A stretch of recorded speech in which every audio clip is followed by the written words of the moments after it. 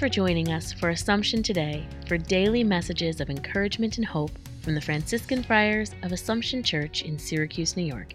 Here's today's message. A Lenten thought for February the 15th.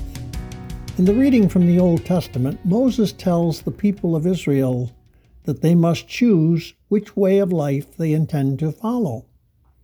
In the Gospel, Jesus does something similar when he tells his disciples that they must take up their cross if they wish to follow him.